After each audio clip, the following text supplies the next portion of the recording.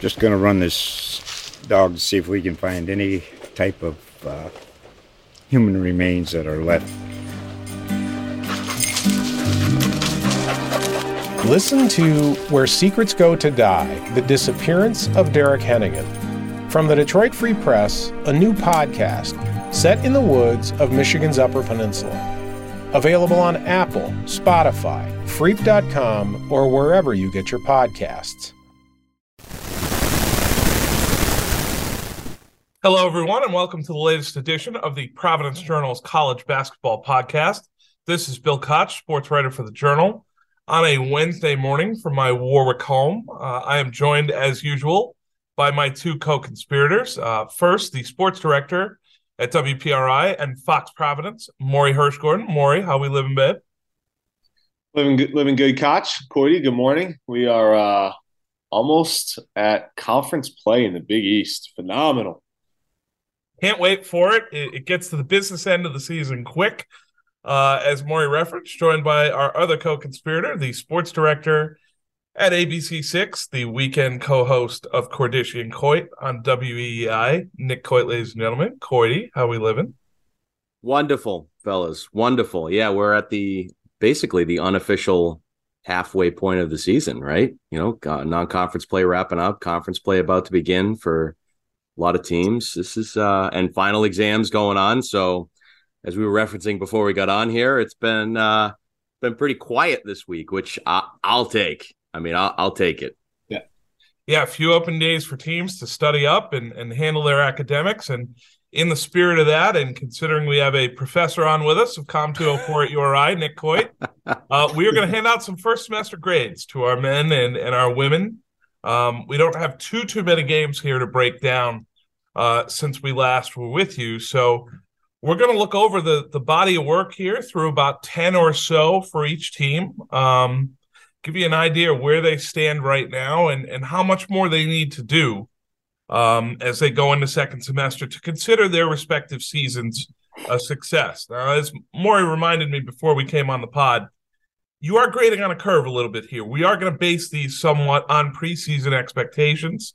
We are going to base these on what we thought these teams might be and how they are positioning themselves going forward. So for example, if you thought a team had NCAA tournament aspirations and they haven't necessarily moved the needle, that could adversely affect their grade. If we thought a team was going to finish somewhere in the bottom half of their league and they're off to a good start, they could have a more positive grade. So these aren't necessarily, they're not necessarily completely reflective of overall record, let's say, but they certainly are generally how we feel about a given team where they are right now. We'll start with the Providence men. They were last year's valedictorians by far, going to the Sweet 16 for the first time in 25 years and, took us on a great ride through the NCAA tournament, Big East regular season champions. They start that title defense on Saturday at Seton Hall. Guys, you look at their non-conference, they're 8-3 as it stands right now. They don't necessarily have an impact win with respect to their NCAA resume. If I'm looking at Providence, I would probably give them a C+ from the standpoint that they've been average. I add the plus because they haven't hurt themselves yet with a bad loss, but they still have a significant amount of work to do as they start off with the Pirates on Saturday and get into their 20 conference games. Yeah, I'm with you right there, Kachi. I'm at a C+ as well. I throw the plus sign in there because it feels a lot better the last three games. They just look more like the team that we expected. Can't bump them up to the B line and get to average because they don't have the win, as you mentioned. And, those wins came over teams that we expected them to handle at the beginning of the season. Had they gotten to that B line, I probably would have given them a solid B if they would have just taken care of St. Louis. I think that's the one that will eat at their craw, considering the lead that they blew. It was on a neutral court. They were playing an hour or so away from home. St. Louis was out of the time zone and on the East Coast. So, outside of that, to me, they weren't going to sniff an A unless they had one loss. I think back to last year's team. They only had the one blunder against UVA. UVA wasn't great last year, but we know that sometimes Tony Bennett's system and style can catch a team off guard and off on a bad night. Last year, I think I had them at an A- because it wasn't perfect, but they went out and beat Wisconsin on the road. They beat Texas Tech, beat URI. So, yeah, this year, they like you said, they haven't hurt themselves, which for a Power 5 conference team is completely fine. You know, if you want to just make sure you get through the out-of-conference play unscathed, get to conference play and get double-digit plus wins, that is a formula for success and a formula to get yourself into the NCAA tournament. I just don't have them higher than a C+ right now. Right there with you, fellas. Right there on my phone. I put the grades this morning. I just kind of was sitting there and I said, all right, my first coffee, I said, I'm just going to go by thought, go by everything that I know in my head with these teams. And the first grade I put down was the Friars, and I put down C+, just like you guys, just of all the reasons that you just laid out there. A C+ where I think that can rise, and I think that is rising recently because of the way that it seems that they have figured out some of their rotation, the guys that'll be on the floor here as they go into conference play, which I think was really important for this team, because I think prior to the Rhody game, I think there was still some searching, as we have talked about on this podcast. But now I think we're starting to see, okay, this is what this guy can do for this team. This is what that guy can do for this team.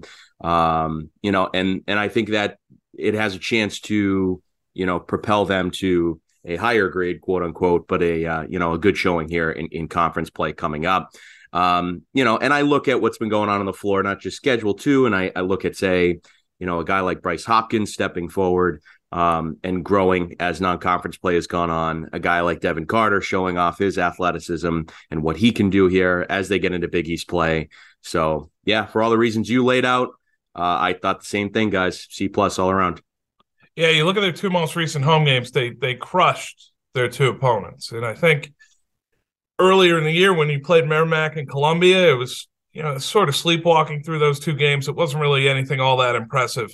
Manhattan and Albany were just dismissed, swatted aside, and you would expect a really good team to not give them any air, and that's what Providence did. So is that growth? Is that a sign of things to come?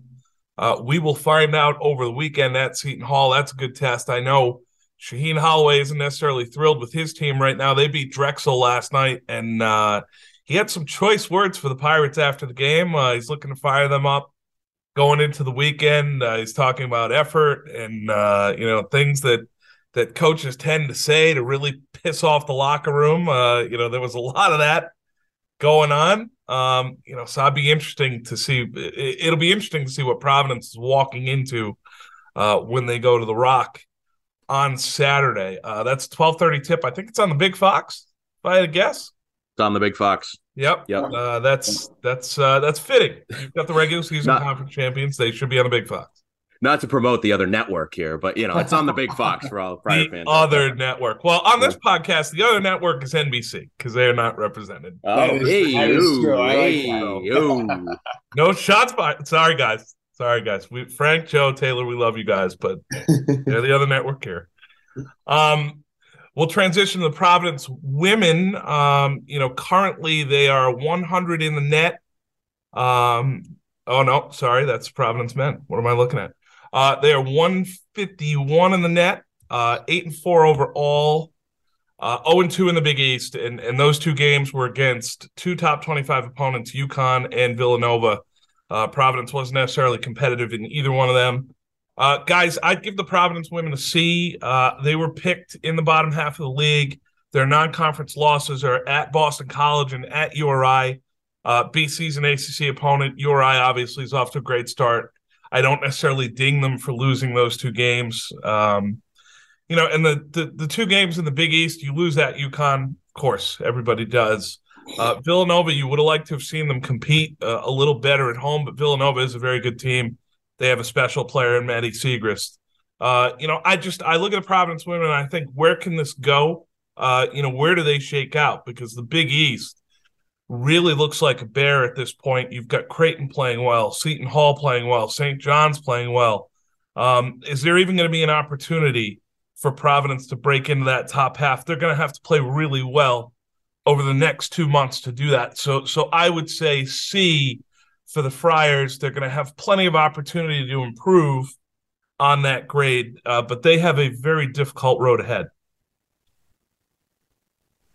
Yeah, I agree with you. I'm at a C as well, Kachi. Tough start in conference play. They have popped and showed some signs, especially early on one of their first assignments. They beat Dayton at home, who's usually a top half of the team in the A10.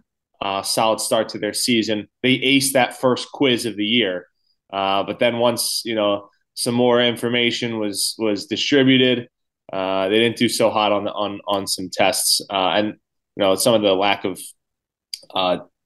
talent here that they've faced. Hartford, Bryant, Brown.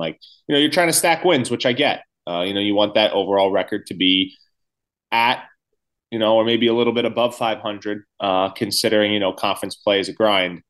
But, if this team probably would have gotten a B in my book if, they take care of a Rhode Island or a Boston College, or both of them. 8-4, not bad overall. Now they've got a 4-game road trip coming up. St. John's, and then you go out west, DePaul and Creighton, two solid teams. Outside of just a road trip to Sacred Heart coming up. Going to be a rough stretch here for Jim Cawley's squad. I went C+, guys. And maybe that's just here comes Professor Coit with his easy grading here. But I think 8-4 solid in the non-conference for all the reasons that you pointed out. It's a young team. To answer your question, Bill, where are they going? I think their sophomore class, is going to tell you where they're going to go in the next couple of years, I think. Yeah. And we've seen some growth out of them. We have. I think, having Olivia Olson, play as well as she has at times for the Friars has been a solid development for them.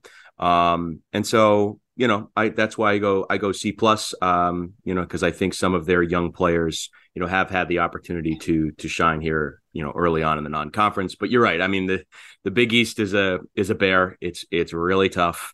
And I don't ding them for, 2 ranked opponents, doing what they probably should do to any, other Big East team, UConn and Villanova. So, I go C+. Now, if you look at the Big East women right now, let's see, 1, 2, 3, 4, 5, 6, 7 teams in the top 60 of the net. So really difficult as we sit here on a Wednesday morning. Providence will be tested. There is such a gap between Janae Crooms and some of her younger teammates that's sort of those top 2 classes that you'd want leading you, seniors and juniors, or 50-year players at this point. It really is. You're trying to build from the bottom, and it's difficult when you're playing in a good league like that.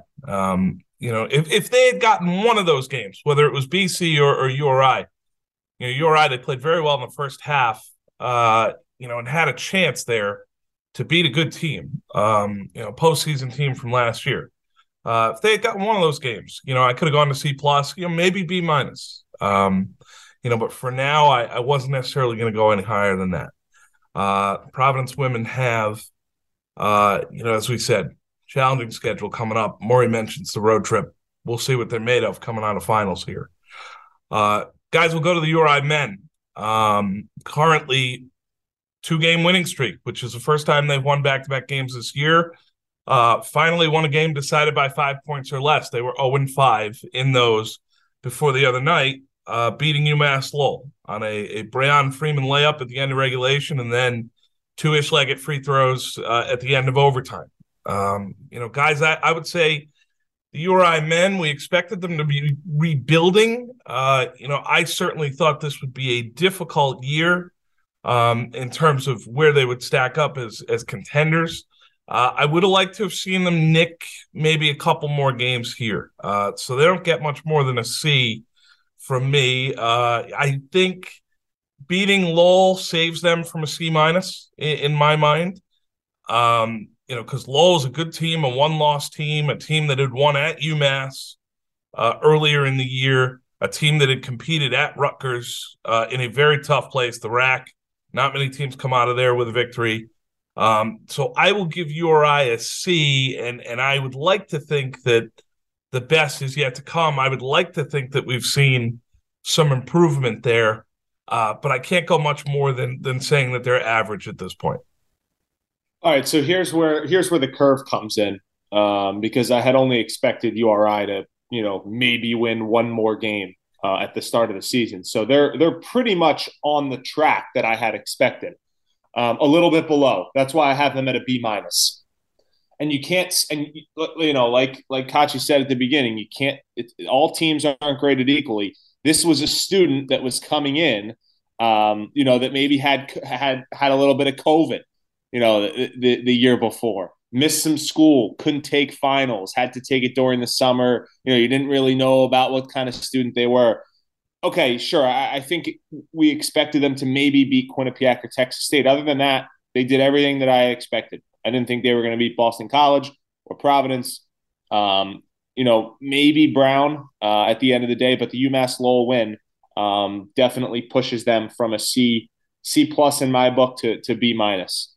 Just the way that they did it too, learning how to win. You're going through, there late in the game. You're executing an out of bounds timeout play. You're winning in overtime. You're beating a team, as Bill said, that had played well again in some up games. Now it's all about continuing to build and continuing to stack games here, and it gets tough. Very curious now over the next couple of weeks which teams can play well when finals are going on. Which teams can play well when most squads only have a couple games over the next few weeks. Like you look at URI, they only play twice before A10 play begins on the 31st of the month. So just 2 games in an 18-day span. You probably throw a couple inter-squad scrimmages in there, things like that to keep the competitive juices going, to keep your legs underneath of you. But for me, URI B minus. If B is about average and where I had expected them, they're a tick below, no doubt. But this is a squad that I didn't expect to win more than 15 games this year at the most. And they're sort of on that trajectory right now. Yeah, I would have gone with a C. But I think the UMass Lowell win, bumps them a little bit up to a C plus. Same with you, Morey. The curve is there. I know now I'm giving the same grade to URI as I did PC, but I think it's, as you said, it's a totally different rubric, if you will. Listen to that teacher speak. Look at this. Listen to that teacher speak. I haven't heard the word rubric in years. We're not just the guys in the toy box doing sports here, folks. But it's true, right? You're grading them differently than you are the other teams here because of the rebuilding nature of the program, and because of some of the things that you're looking for. I think I would have had them right at a C, but the UMass Lowell win, I think, bumps them up slightly because I think it shows progress. It's not just about the win. It's about the fact that, a week and a half before that, you have a home close game situation late in the game where you don't make a field goal the final 6 minutes and Brown beats you for the first time ever at the Ryan Center, which, look, we'll talk about Brown here coming up later and how, we'll grade them and how good they've been. But it was the sign of growth came from the fact that URI didn't make the winning plays in that game. They obviously worked on some things after that. And now you look at the Army win, you look at UMass Lowell, and you say, okay, there's progress there. They made winning plays, especially in the UMass Lowell game against a very good UMass Lowell team. Archie Miller was talking them up, and I think rightfully so. They're a really good America East team that's going to compete there in that conference. I mean, Morey, I think you put out the tweet, and I thought the same exact thing. I'm like, man, it's going to be fun to watch this team against Bryant twice this year. Yeah. Like this is really good. Koulibaly's a good player. They've got some guys there. So to close that out at home, I think that was progress. I think it's a great feeling for these players. You could tell after the game with some of the post-game quotes and some of the things they were saying, and so they're on the upward trajectory, hopefully going into Atlantic 10 play. And so, yeah, I land them right there at a C+, but on a different grading scale from Professor Coit. Yeah, this is, if Providence had a 4-7 record, considering their background coming into the year and the fact they still have the same coach and they're coming off an NCAA tournament, we'd give them an F. It's that simple. As we said off the top, these are going to be graded on a curve in a way. And so, I thought Coit laid that out very well there. The URI women, guys, and for me, this is the highest grade that I have. The URI women get an A- from me at this point. You might look and say, what more could they do? Granted, I agree. They could be 10-0. They could have won at Harvard. Fine. I don't give out A's. That's like perfection. And I don't necessarily do that. But I would say this for the URI women. If they can split their 2 road games here, they've got 2 extra credit assignments here at the end of the first semester, at Wake Forest and at Princeton. You win one of those 2 games, and I'll bump you up to an A. Because I think the URI women at this point, guys, I think we need to start to look at them as a regional team. And I that's part of the reason why I made the drive Sunday to watch them play Quinnipiac, a team that has been a perennial postseason qualifier, whether it's women's NCAA tournament or women's NIT. And URI was in a dogfight in the last 340 and then just dominated down the stretch, executed at the defensive end. Offensively, they got to the foul line when they needed to and made key free throws, and did this maybe before I might have expected them to be ready. If you look at the talent that they graduated off last year's team, I didn't necessarily think they'd be sitting here at 9-1. I know they're picked 3rd in the A10 preseason, but I'll admit that I didn't necessarily see that. I didn't necessarily see what other coaches were looking at. I didn't think that they'd be back up and running this quickly. And maybe that's because I've been conditioned over decades to think that the URI women aren't necessarily going to be that good. So they haven't been. They haven't done this. But I look at them now at 9-1. I'll give them an A-. I would say that if you can win at Wake Forest, that's an ACC opponent, or if you can win at Princeton, which is a giant in the Ivy League at this point, I would bump their grade up to an A. But I think they've been the best in class among our men's and women's teams to date. I'm actually going to give them an A. Look at me, Mr. Nice Guy. Glass half full. Look at you. Because you can't expect perfection, they get 1 mulligan. It happened to be on the first shot of the first hole of the round. And they have an impressive win, like you mentioned, Bill, Sunday at Quinnipiac. So I'm going to give them an A. It's on the lower part of an A, so I think it's, what is that? That's a 94, Professor Coit, if I'm correct? 93. 93. Okay. Yeah, 90 to 92 is an A-, and then 93, yeah. 96. Okay. So they got a 92 from me. Okay. And they're That's you guys. An A- plus, Bill. Yes, exactly. All right. I'll give them an A at a 93. And like you said, still room to grow. There's still 7 more points on this scale that they can get to 100. I will bump them up to an A+, if they can. I'll bump them up to a 96 if they can get one of them, which is a solid A. You are firmly in the A scale now. You get an A+ if you somehow can win both, or win one and have a really good showing at the other, like get nipped in the other. But yeah, totally ahead of schedule. And it's weird to say ahead of schedule considering the year that they had last year. But it's so much easier to pop and have one really good season when you've been building for a couple years like they did last year, versus then, all right, teams know the type of season you had last year. We're going to come in and play you a little bit harder. We know the success that you had. We know that you finished second in the A10. To be able to back it up a second year and really start to have this thing snowball, I think, to me, is the most impressive part of their non-conference. And, they've played some teams at the top of their respective conferences and mid-majors. Buffalo's been good. Maine's been good. Quinnipiac. Then they play an up game, at Harvard. They play a team in the Big East in Providence. They go on the road in a neutral site tournament, and they take care of 2 wins away from home, which is never easy to do. A for me, and still a little bit of room to grow. You guys are tough graders. You don't give out A's, Bill? It's okay. You can give out A's. It makes the kids feel good, believe me, especially if they work hard. They work hard, they deserve the A. And that's why Rhodey has worked hard. They're 9-1 here so far. They deserve the A, and I'm giving them the A. For the reason that you pointed out, Bill, about the fact that you lose talented players in Emmanuel Tahan and MP Fapasi, and you come back this year, and right away, you figured some things out with a mostly new crop of players on the floor. Dolly Cairns is one of the holdovers, but somebody like Maya Torre is stepping forward and playing as well as she has, I think is huge for this team.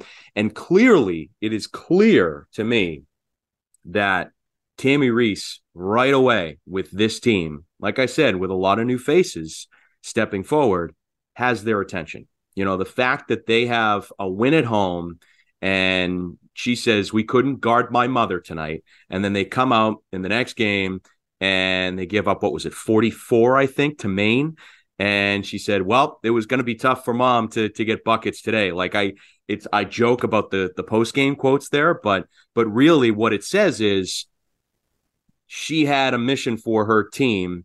They went into practice, they practiced it, and then they showed it on the floor. When a coach has that kind of attention from her team and is able to get her team to do those things, I think it's really, really impressive. I think she has full attention.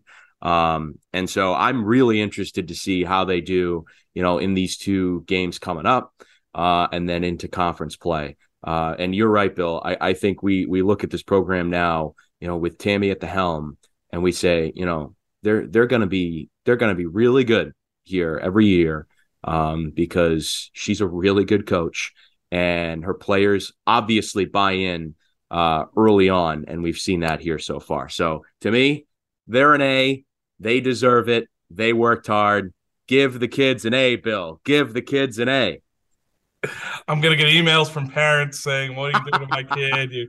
My kid's going to try to go to law school or med school, and you've ruined it for them. And hey, that's fine. But it's going to take an asteroid to knock UConn off the top of the mountain regionally. I mean, they are clearly the gold standard. But if you're looking at URI and looking for that number 2 team in New England or in the Northeast, beating Quinnipiac goes a long way toward that. You're looking at a small group, whether it's Quinnipiac, Boston College, Maine, Providence. UMass, Bill. Yeah, right. UMass. The UMass fans that might pop into this podcast be like, UMass. Well, and so I've seen it. And so you go back to last year, and URI, obviously they floundered in the A-10 tournament. They got upset early by St. Joe's, but in the regular season, they swept UMass. And their win on the road was a spanking. They were up by 25 in the middle of the 4th quarter before Tammy Reese went to the bench. So what she has built there in a relatively short time in Kingston, very, very impressive, and certainly worthy of plaudits to this point. They will play at Wake Forest. That is in the middle of next week. They're off for a good long while here. Next Wednesday, they head out on the road again.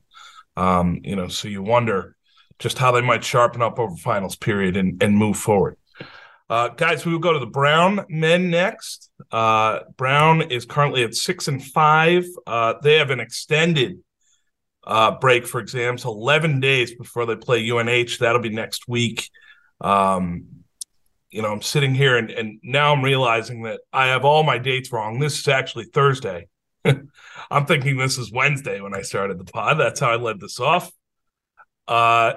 Tells you about where I am mentally at this point. Well, it's been that kind of week, Bill. We're like, what day is it? When are they playing again? Holy cow. I mean, that's really terrible. Brown started 0-3. They've won 6 of their last 8. One of those losses is at Michigan State. You can't fault them for that. One of those losses is UMass Lowell at home. As we said, they're 11-2. The one game I really would have liked to have seen them get was Loyola on the road. It is a road game. You would have thought that Brown might have had a chance to win that one. You're losing to Vermont, who's the America East favorite, Colgate, who's the Patriot League favorite. I don't think there's any shame in that. And you look at Brown, and I can already say that you feel like they've improved since the start of the year. You feel like they've gotten better. Mike Martin's got them snapped into roles. They look like a team that has that sort of determination, that grit that he's looking for. So I will give Brown a good solid B for what they've done so far. I think they've been pretty good.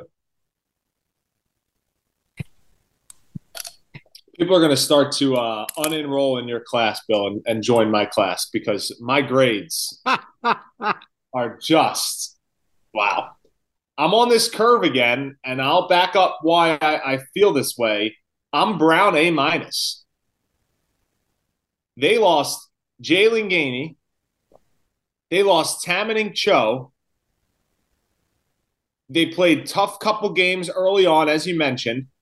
But then the way that they go and beat Bryant on the road in a game that was nearly a sellout without Nana Usuanane and Dan Friday, I think is the reason why I push them from a B+ to an A-. Because sure, 6-5 isn't anything to ride home about at this point in the year. But they won 5 in a row there.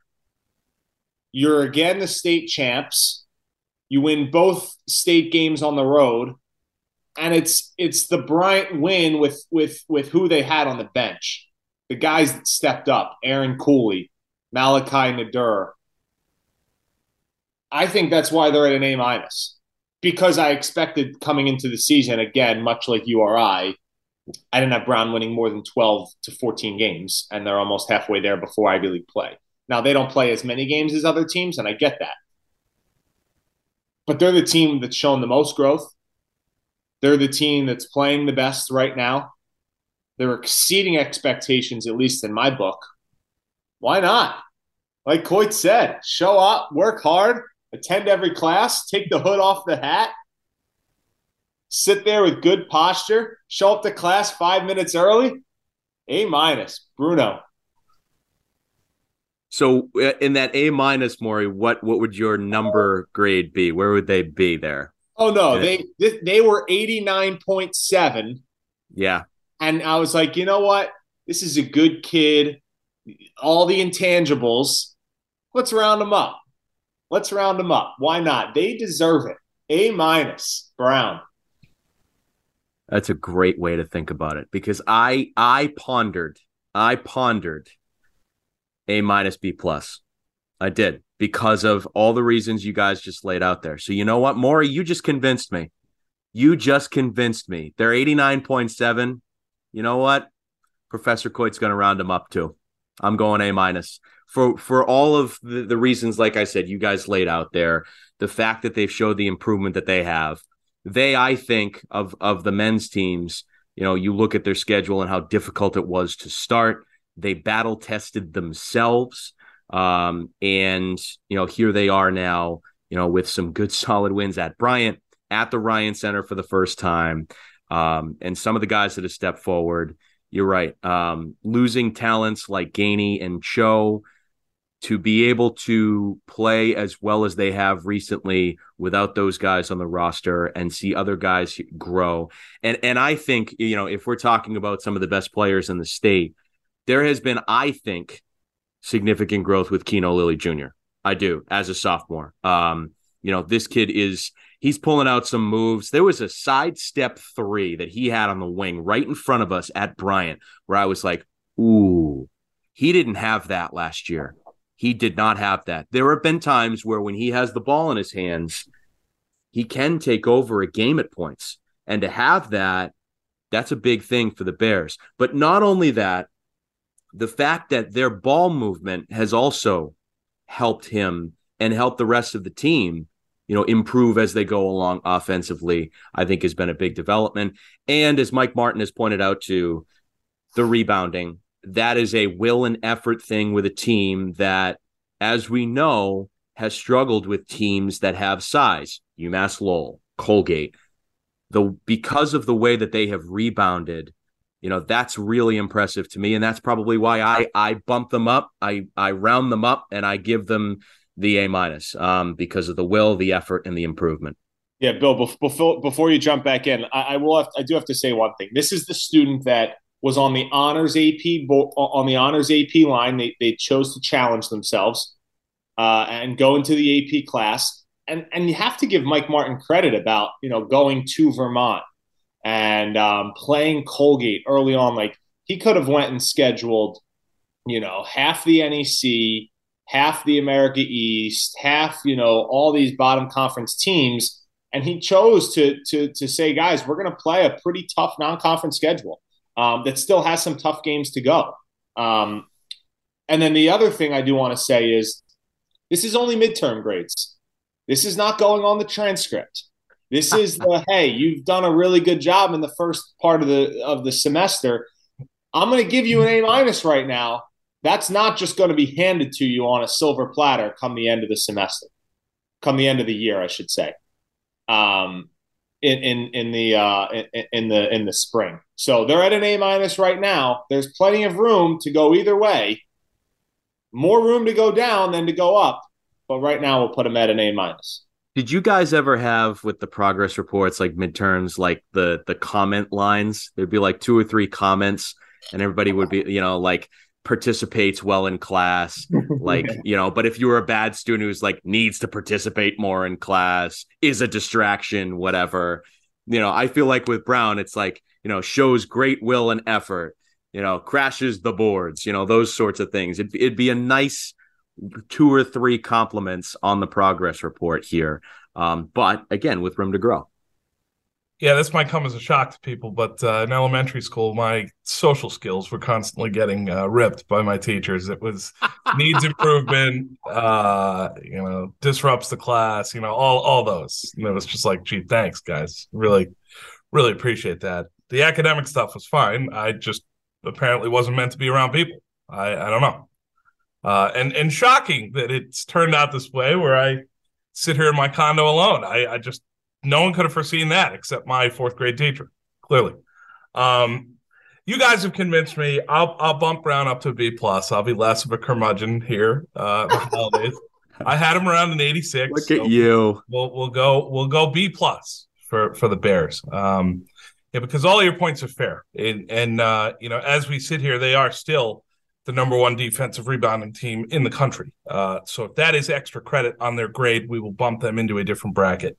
Bottom line, Brown has played very well, and especially lately, the win against Bryant is that first half is one of the best halves of basketball I've seen any team play this year, from the standpoint that they executed offensively and they took Bryant completely out of what they wanted to do offensively in a tough environment. It was really, really impressive. So Mike Martin maybe a little bit ahead of schedule if you got him some truth serum and had him admit, considering what he lost, they've been quite good. The Brown women, we don't see them again until December 28th. They have 18 days off before their next game between the 10th and the 28th. They are 7-4. They've already exceeded their win total from last year. They were 6-20. But right now, sitting here, they started 0-2. They've won 7 of the last 9. For the Brown women, I would say also a B+. I've seen significant amount of growth out of their program. They're still doing it with young players, freshmen and sophomores who they brought in, who are nowhere near the top of what they might be in a couple of years. I look at the Brown women and I know they're picked 8th in the Ivy League. I'd be shocked if they finished 8th in the Ivy League. They look like a team that is upwardly mobile. So I will say for now, considering what they've done in the non-conference, the Brown women for me get a B+.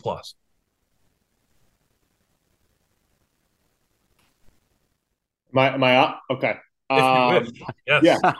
Sorry. I mean, you've been a ray of sunshine here. Everyone wants you to go. I know, right? All teams would want you to go here. You're right. Please. I have been, which is definitely they come few and far between on this podcast as we keep it real week in and week out. People know that, unbiased, You got no dog in the game here. I'm with you. Would you say B plus, Bill? I'm with you at a B plus. Beginning of the season, if you listen to the preview podcast, I think all of us were big fans about Monique LeBlanc, but I particularly saw her a couple times when she brought Merrimack to Bryant, and I just think she's got a great grasp of the program, great grasp of what it takes. And I also mentioned her assistant coach, whose name I'm forgetting right now. I severely apologize, as I'll try to bring that up. But the continuity on the coaching staff as well helps tremendously from one place to another, especially when you've had success somewhere else. So this is who do I have? Tyler Patch was with her. So just big kudos to those two, to the program. I want them to take that next step. I think this is the type of season I could see if they go like 7-7 in the Ivy League, which would be eye-opening. I could see her being in the running for like Ivy League Coach of the Year, like Mike was a few years ago when the Brown men went 7-7, because you just expected Brown. They were picked last in the Ivy. We didn't expect much. If they can flirt with the top half, that would be quite a stepping stone for them. Yep, that's Seekonk and Rhode Island College legend Tyler Patch. We'll throw him his flowers now. Yes, exactly. Yeah. Well, I think that's the way you mentioned 7-7, Morey. I think that's a good point, because I think what's impressed me so far and why I give the Brown women, just like you guys, a B plus, is because you have a lot of good standout freshmen on this roster that have helped you so far. We talked about early on before the season started. We said, okay, they've got Bella Mauricio and they've got Kyla Jones and those players coming back. And it hasn't been all Bella Mauricio and Kyla Jones. In fact, Bella has been in and out, with injury. Kyla has had her standout games, but it's been freshmen like Grace Arnoley, like Mackenzie Leahy, that have stepped forward, and they've stepped right into starting roles at points, and they have flourished. They have shined. Grace Arnoley's got, Ivy League Rookie of the Week honors, under her belt twice. That's right, twice. And so their freshmen stepping forward tells me, okay, you got a really good class that's come in that's going to help you. And so going through Ivy League play, I think you're going to have your ups and downs. And so, having a record like that, like Morey mentioned, I think would be sort of the sign of, okay, you've had your ups, you probably win a game or two or three where, wow, okay, somebody put it together. Grace had 20-something points, Mackenzie had 20-something points. And then you might have games where, okay, you just don't have it tonight. You're playing Princeton and Princeton just has it. You're on the road, that sort of thing. And so I think they're going to go through some ups and downs, some growing pains, but I really like this group.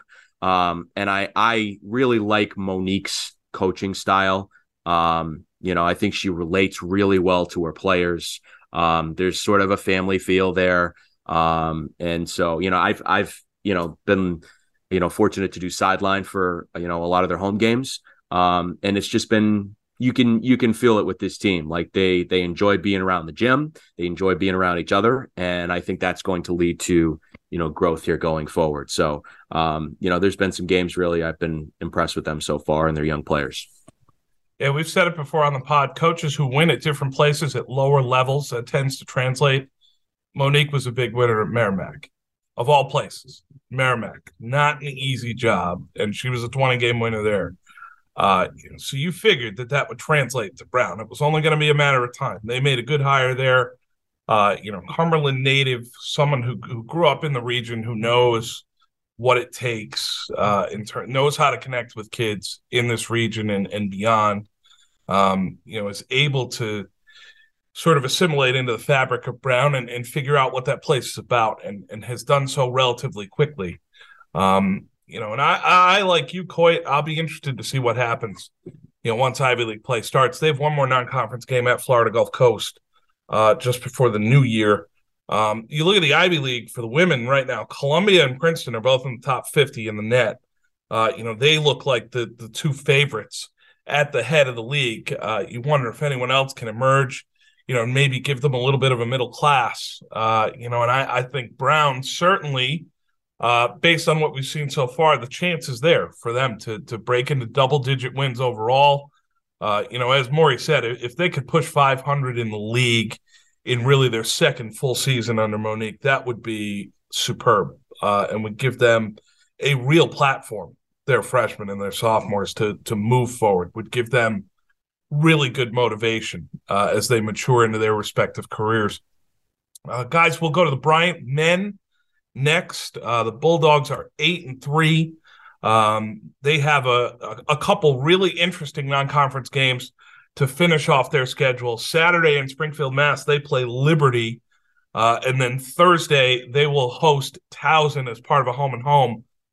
Those are two good programs, mid-majors, who you would have seen contending for league titles, trying to get to the NCAA tournament in recent years. Bryant is coming off an overtime win at Manhattan on Sunday. They're sort of coming out of this illness that they had team-wide. Kevon Kramer is on the mend, which is the best news that we could have heard coming out of Bryant. And certainly we were concerned for the Bulldogs as a whole, when they did have that sort of team-wide illness go through them over the last couple of weeks. Guys, I look at Bryant, and I would say, for me, they get a B+. They would have been in the A range had they not laid an egg against Brown. And we find out that, yes, some of their guys were playing sick, and they were facing some off-court challenges going into that game. But that's the type of game that if you want to be an elite mid-major team, I think you take care of at home. That's no disrespect to Brown, but Bryant just didn't play well that night. And a lot of that was Brown forcing them not to play well. But that was a really big occasion in Smithfield. They set it up as part of rivalry week leading into PCURI the next night. It was a big stage, and Bryant did not deliver. And it has to be said, for one of the few times over the last couple of years under Jared Grasso, he's built a really good thing there. I expect them to be very competitive in the America East. Based on what I saw at UMass Lowell the other night, they're no better or worse than UMass Lowell. They're right there with that team. I would imagine that you're going to see them play twice, and they're going to be dogs on the road, and maybe a slight favorite at home. By the time they meet at the end of the year, you could easily see them splitting. Having seen Vermont play Brown, they're no better or worse than Vermont either. And if those are the top three teams in that league, Bryant's going to be right there. But for me, you lose to Florida Atlantic, no shame there. You lose to Cincinnati, there's no shame there. The Brown game dings them just a little bit, down one step from an A- to a B+. Spot on. That's exactly where I have them, Kachi. The win over Syracuse balances out the Brown loss, but the Brown loss would have put them in that A- range. However, I will say, again, impressed, the way that they handled Stony Brook at home, beat Manhattan on the road. We know Manhattan is a shell of what that team was supposed to be based on events that happened before the season, getting rid of their head coach and a lot of their star players leaving. Still, though, an emotional few games from the standpoint of Kevon Kramer. Still didn't know the situation, with him, even in the days leading up to the Stony Brook game. Finally, they had a chance to talk to him, FaceTime him there that Friday when they beat the Seawolves. And then when they went to New York City honoring Fred Grasso, Jared's late father, who, made an indelible mark in the basketball community in New York City, they pulled that one out in overtime. On the road, doesn't matter who you play. Overtime wins on the road, always earn a little asterisk, a little feather in the cap there. However, very easy for Bryant to get right back into that A range with those two games coming up, as you mentioned.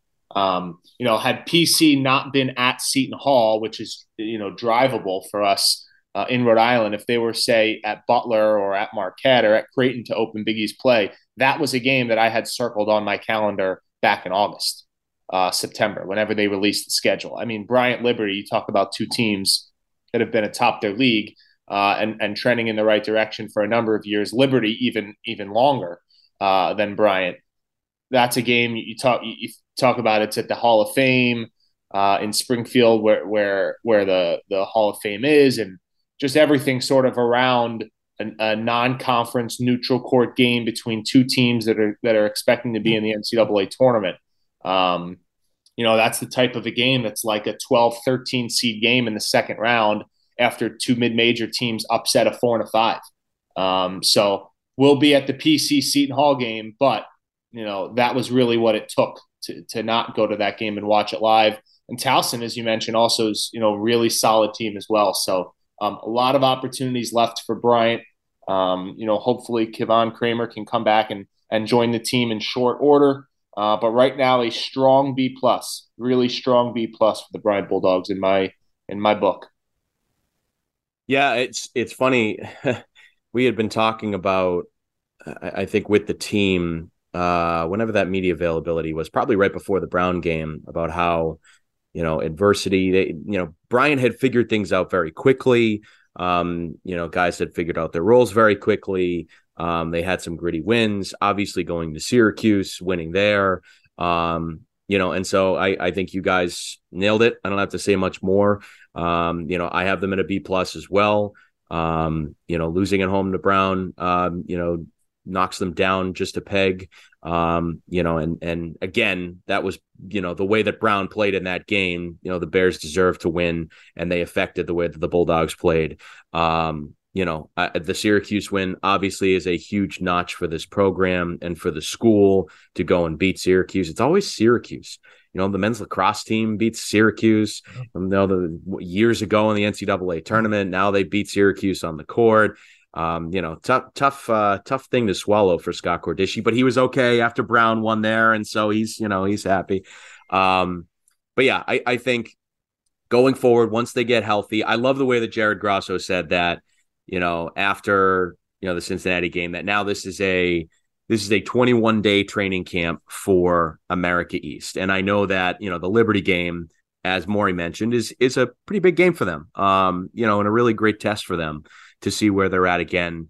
But really, I think their big concern now is, okay, let's get everybody healthy. Let's get everybody back in the gym, back on the floor, so that when America East play pops up, they're ready to go. They're the team that we saw early on with, yes, they have a lot of new faces, but those new faces have contributed really well.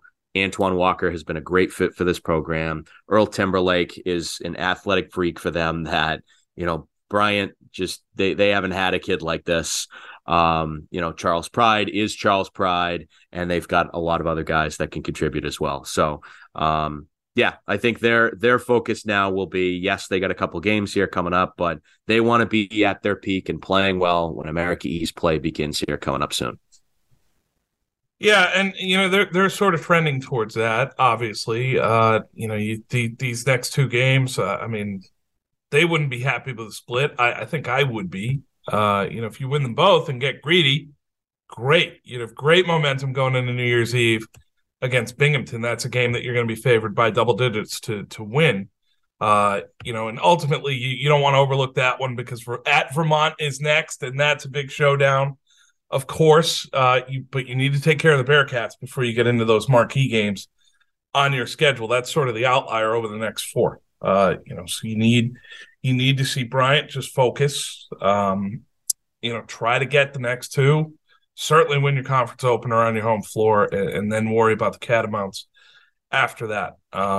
Interesting when you think about Bryant. You think about Bryant being 8-3, and similar to the URI women, we're just talking about it like, this happens every year, sure, And you think of Bryant 2 or 3 years ago and where they were. Now we're talking about them contending for conference championships, and how their non-conference losses might affect their resume. It's really Jared Grosso, like Tammy Reese, has done such a good job changing the conversation around that program. It's really, it's noteworthy. It should be recognized. It's something that we should pay attention to as we go along here.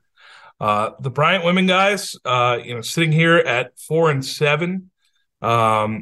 They have their next game will be against Mitchell. That's a D3 opponent on Sunday. They, like the Bryant men, were stuck moving over from the NEC. They lost 2 conference games. They had to backfill the schedule, and struggled to do it on short notice. That's just hard to try to find opponents when you switch leagues. Then they will open conference play with Maine. We've talked a fair bit about the Black Bears on this podcast. Maine, the America East favorite, will come to Smithfield on December 29th. Guys, for the Bryant women, I look at their last month. Central Connecticut and Stonehill on paper were two games that you would have liked to have seen them win. Central Connecticut, they lose on the road, and then Stonehill, they lose at home by 7. A Stonehill team that is still transitioning to Division I. You would have liked to think that Bryant would have been ahead of them. So for the Bryant women, C- at this point. You'd like to say that they have a chance to improve. Last year, certainly, they got into the NEC tournament, won 2 road games, and found themselves in the conference title game. So you're reminded not to give up on students at the semester break, that they can be different in the second semester, that conference play does offer a fresh start in that way. But for the Bryant women so far, they have a couple losses there to regional teams who you would have liked to have seen them take care of. You would have hoped that they would have been ahead of at this point. So C- for them, but with chances with their new home in the America East to get better over second semester. Yep, I'm with you. C-, short and sweet.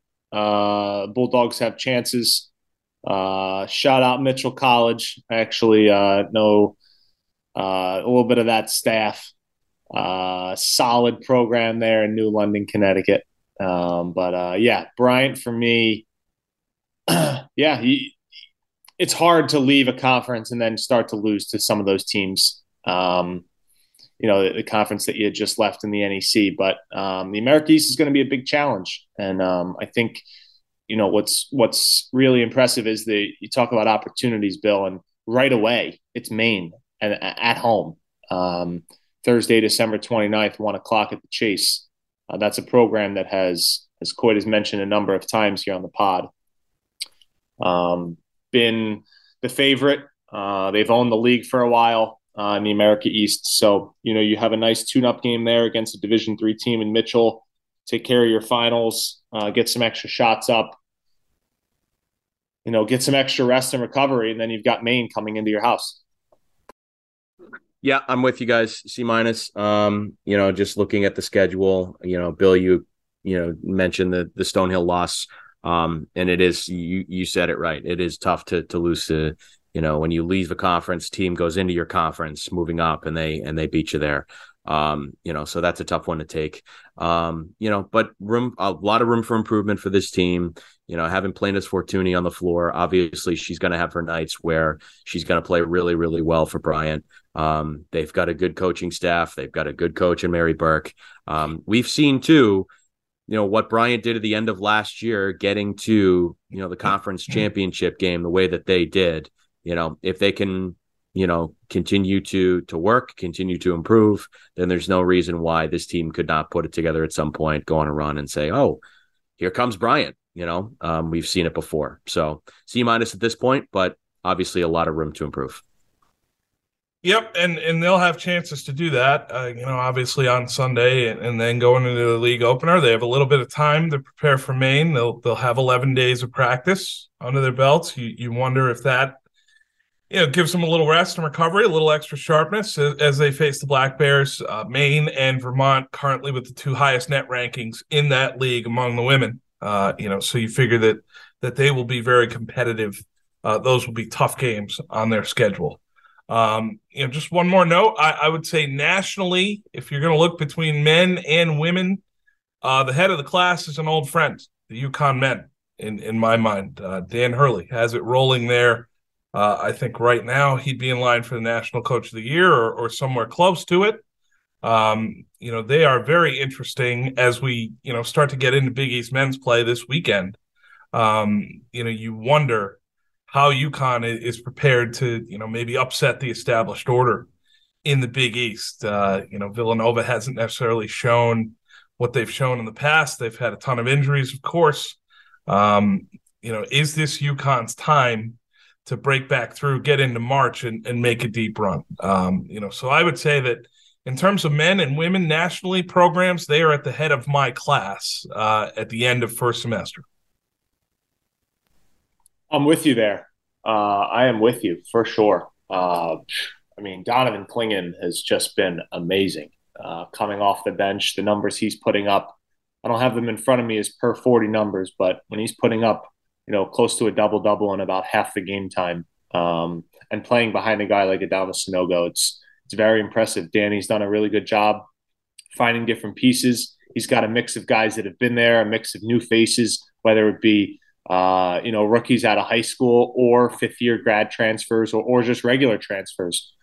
He's got the right cooks in the kitchen, they've played a really tough schedule. And then some of the teams that they've beaten too have then gone on and carried their weight and carried the baton and beaten other solid teams. The Alabama win comes to mind. UConn handles Alabama in Oregon, and then Bama goes and beats the number one team in the country in Houston. Without a doubt, he'd be atop my National Coach of the Year poll, right now. And they're going to be good. They're going to be good in Big East play. It's going to be good. However, I should say, and I don't know if it was coincidence or not, but PC gets its Big East championship rings the other day.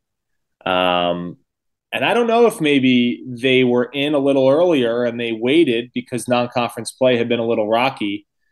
They finally find their footing, all right, before we go on the road to begin conference play Saturday at Seton Hall. Let's hand out the rings. Let's remind them what we accomplished 6 months ago.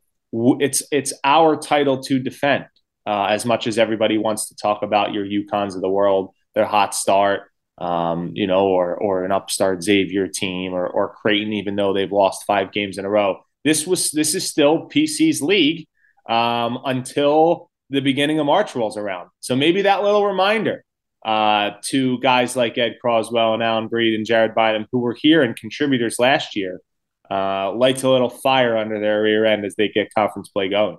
And of course, because we have PC availability in about 3 hours, we'll ask Ed Cooley that question, and he'll say, this is a completely different team. I don't know what you guys are talking about. We're not defending anything. These guys have to find their own way. Don't give me any of that nonsense. I can hear it now in that gravelly baritone. I can just hear it coming right in our faces at the Rouen Development Center. What, Bill? You don't like jewelry? You don't like jewelry? I do. I don't wear any, but I do, of course. and rings are a wonderful gift for something that you've earned. That's for sure. Yeah, they were pretty cool. And good for those guys. They obviously earned it with the special season last year. Look, guys, Dan Hurley warned us. He warned us a few years ago. Get us now. Get us now. It's coming. It's coming. And guess what? It's coming. They're good. They're really good. Yeah, they are. They are. And it's funny to see, obviously we are all friends with and know many of our, compadres are, UConn followers, UConn fans. It's very cautiously optimistic from them. It's kind of funny, because they know they're like, ooh, we got a team here. We got a squad. Klingon's good. Like there's guys on this roster that they're like, man, we could make a run. UConn could be back, but they're cautiously optimistic. But they should be very optimistic because it's been a great squad. I can't wait to see them in person. They've been great so far. And yeah, so I think they're near the top of the Big East. I know Creighton has, been where they are, however recently, but I still think they're a pretty good team. I think Marquette is quietly a good team too in this conference. They've had some, it's been up and down, but, winning against Baylor, having a kid like Tyler Kolek, who we know very well, but, can play well here for the Golden Eagles. That's a team I think to watch too. And when PC is trying to, fight, in the Big East against all of these teams, that's another one I'm watching. So yeah, I'm excited. It's conference play time. These are the games that, we really look forward to. These are the programs that PC matches up with and plays, down to the wire every year with all these teams. This is really fun. This is a great time of the year. Yeah, Marquette Providence's second game in Big East play. They are the Big East home opener for the Friars on the 20th. That's next Tuesday. I'm going to get my days right here as we finish the pod. Babe. This is, in fact, Thursday. I grade myself an F based on chronology. Really, really terrible on my part. And I'm sure that fair amount of our listeners and folks in my email would agree that I'm a failure. That's how that works. A little harsh, but we can do that. We can parse that another time. I think. Gentlemen, as always, thank you for joining me. I will see you shortly up at Providence as we gear up for the action in second semester and the business end of the season. Thank you all for listening. As always, we really appreciate you, and we'd like to wish you folks happy holidays as you get into that time of the year. I hope it's a great time with your families and friends, and we wish you all the best. Thank you very much. Just going to run this dog to see if we can find any type of human remains that are left. Listen to Where Secrets Go to Die, The Disappearance of Derek Hennigan. From the Detroit Free Press, a new podcast set in the woods of Michigan's Upper Peninsula. Available on Apple, Spotify, Freep.com, or wherever you get your podcasts.